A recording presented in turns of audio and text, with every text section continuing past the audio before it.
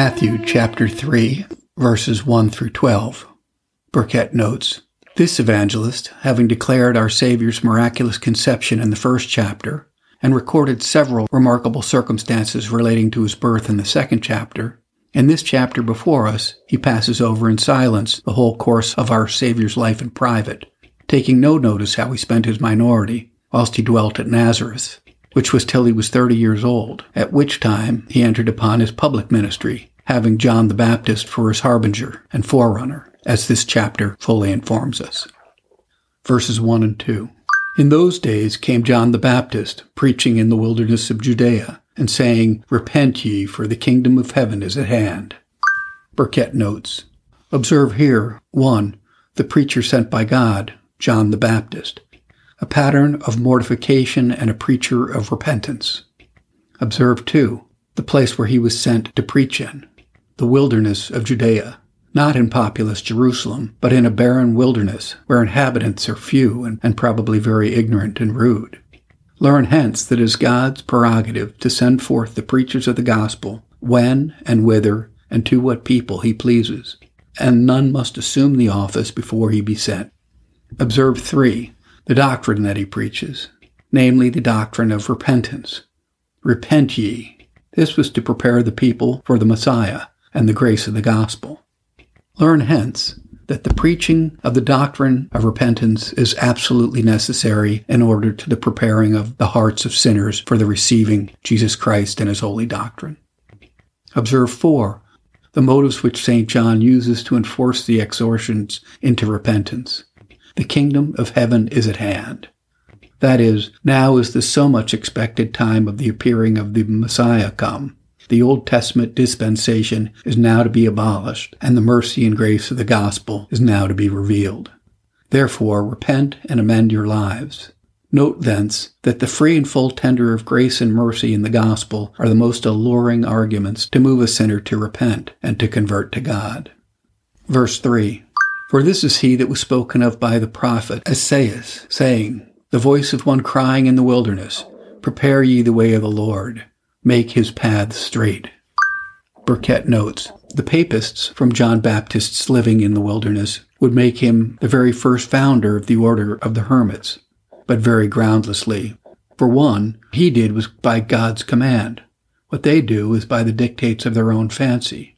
He busied himself in preaching in the wilderness. They bury themselves alive and do nothing. 2. He lived in the wilderness but for a time. Afterwards we find him at court, preaching a sermon to Herod. But they bind themselves by a vow to live and die hermits. Verse 4. And the same John has his raiment of camel's hair, and a leathern girdle about his loins, and his meat was locust and wild honey. Burkett notes, the plainness of John's habit and diet is here declared. He was habited in a plain suit of camel hair, much as Elijah was before him, and as his habit was plain, so his diet was ordinary, feeding upon herbs and such things as the wilderness affords. Hence it was that Nazareans said he was all voice, a voice in his habit, a voice in his diet, a voice in his whole conversation. His example teaches us that the ministers of the gospel are not to affect bravery in apparel or delicacy in diet, but having the necessary comforts and needful conveniences of life, to be therewith content. Verse 5. Then went out to him Jerusalem and all Judea and all the region around about Jordan. Burkett notes, observe here the great encouragement which John had in his ministry from the people's attendance upon it. He was now fishing for souls, and God brought the people very thick about the net of the gospel, and multitudes were enclosed, no doubt to his joy and great satisfaction. For it is a matter of great rejoicing to the ministers of Christ when they find their people forward to encourage their ministry by a diligent attendance. Verse 6. And were baptized of him in Jordan, confessing their sins. Burkett notes, this place the papists bring to support their doctrine of auricular confession, but very groundlessly. For one, the confession of those converts was voluntary and not constrained. 2, it was general and not of every particular sin. 3, it was public and open, not in the ear of a priest. 4, it was a confession of sin committed before baptism, not after they were baptized. in all which circumstances it differs from the auricular confession of the Church of Rome very greatly. Note the confession of sin past, together with a profession of faith in and obedience to Christ for the time to come, are necessary requisites and qualifications in all persons of riper years that are admitted to baptism. John admitted these persons to baptism upon their confession of sin and promises of amendment, from whence we may learn that such persons as have been very bad, upon a profession of their repentance and promising to become better, may be admitted to the Holy Sacrament, provided that we warn them, as the Baptists did these, not only to make profession of repentance, but to bring forth fruits worthy of repentance. Verses 7 through 9. But when he saw many of the Pharisees and Sadducees come to his baptism, he said unto them, O you generation of vipers, who hath warned you to flee from the wrath to come? Bring forth therefore fruits met for repentance, and think not to say within yourselves, We have Abraham our father. For I say unto you, that God is able of these stones to raise up children unto Abraham. Burkitt notes, here we have the entertainment which John gave to his unexpected auditors, the Pharisees and Sadducees, which came to hear him and to be baptized by him. He gives them first a quick and cutting compilation, O generation of vipers. Next a sharp and severe reprehension, Who hath warned you to flee from the wrath to come? It was a matter of wonder and admiration to see such men turn proselytes. Note thence that the condition of proud Pharisees, pretending and false-hearted hypocrites, though it be very dangerous, yet is not hopeless and desperate. Their salvation, though very improbable, yet must not be despaired of as impossible. And accordingly, the Baptist, having given them a smart reproof, subjoins a seasonable exhortation. Bring forth fruits met for repentance. As if he had said, do not satisfy yourself with a bare profession of repentance, but let us see the fruits of repentance in your daily conversation. Learn hence that sincere repentance is not a barren thing, but constantly brings forth the fruits of holiness answerable to its nature.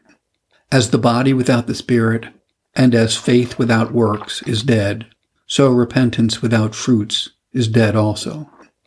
Observe farther how he enforces his exhortations with a necessary caution. Think not to say within yourselves, We have Abraham to our father, etc. As if he had said, Trust not to your outward privileges, and glory not in them. Flatter not yourself that because you are Abraham's seed and the only visible church, that therefore the judgments of God will not reach you. For God can, out of the obdurate Gentile world, who now worship stone, raise up a people to himself and take them into covenant with himself, and cast you all out who have Abraham's blood running in your veins, but nothing of Abraham's faith in your heart, nor of his obedience in your lives. Now, from St. John's plain dealing with these hypocritical Pharisees, we learn that it's the duty and ought to be the endeavor of the ministers of Christ to drive hypocrites from their vain confidence, who do constantly bear up themselves upon their external privileges, in the enjoyment of which they promise themselves a freedom from the judgments of God. Think not to say within yourselves, We have, etc. Verse 10. And now also the axe is laid unto the root of the trees. Therefore every tree which bringeth not forth good fruit is hewn down and cast into the fire.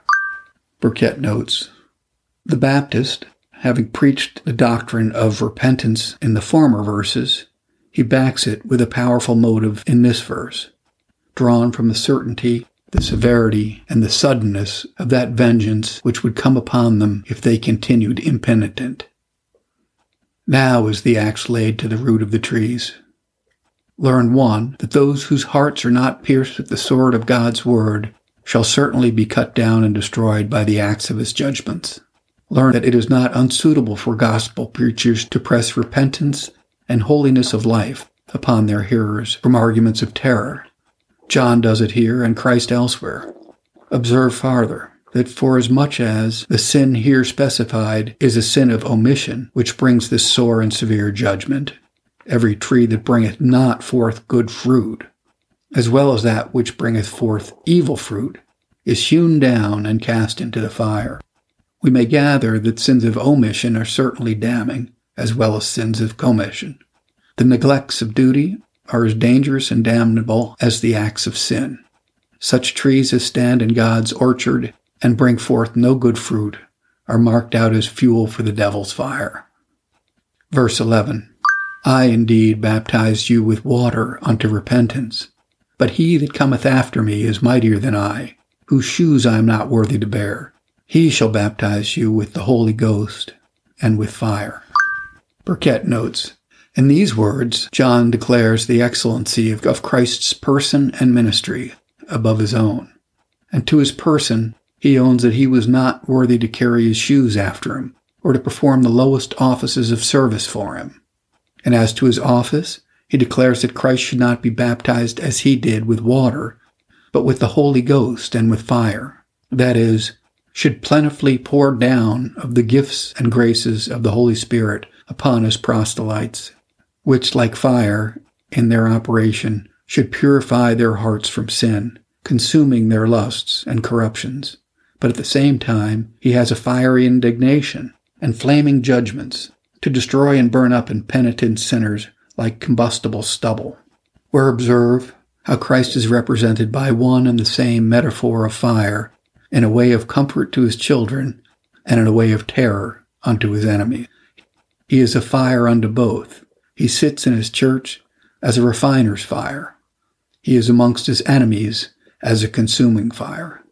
A fire for his church to take comfort in, a fire for his enemies to perish by. Verse 12, whose fan is in his hand, and he will thoroughly purge his floor, and gather his wheat into the garner, but he will burn up the chaff with unquenchable fire. Burkett notes, in these words, the Baptist compares Christ, the promised Messiah, to a husbandman, the Jewish church to a barn floor. The office of husbandman is to thrash, fan, and winnow his corn, separating it from the chaff, preserving the one and consuming the other. Learn hence, 1, that the church is Christ's floor. 2, that this floor Christ will purge, and that thoroughly. 3, that the word of Christ is the fan in his hand, by and with which he will thoroughly purge his floor. The church is compared to a floor upon account of that mixture which is in the church. In a floor there is straw as well as grain, chaff as well as corn, tares as well as wheat, cockle and darnel as well as good seed. Thus in the church there is and will be a mixture of good and bad, saints and sinners, hypocrites and sincere Christians. But this floor Christ will purge. Purge it, but not break it up. Purge out its corruptions, but destroy not its essence and existence. And the fan with which he will purge the floor is his word, accompanied with the wind of discipline. The fan detects and discovers the chaff, and the wind dissipates and scatters it. And by the help of both, the floor is purged. His fan is in his hand, etc.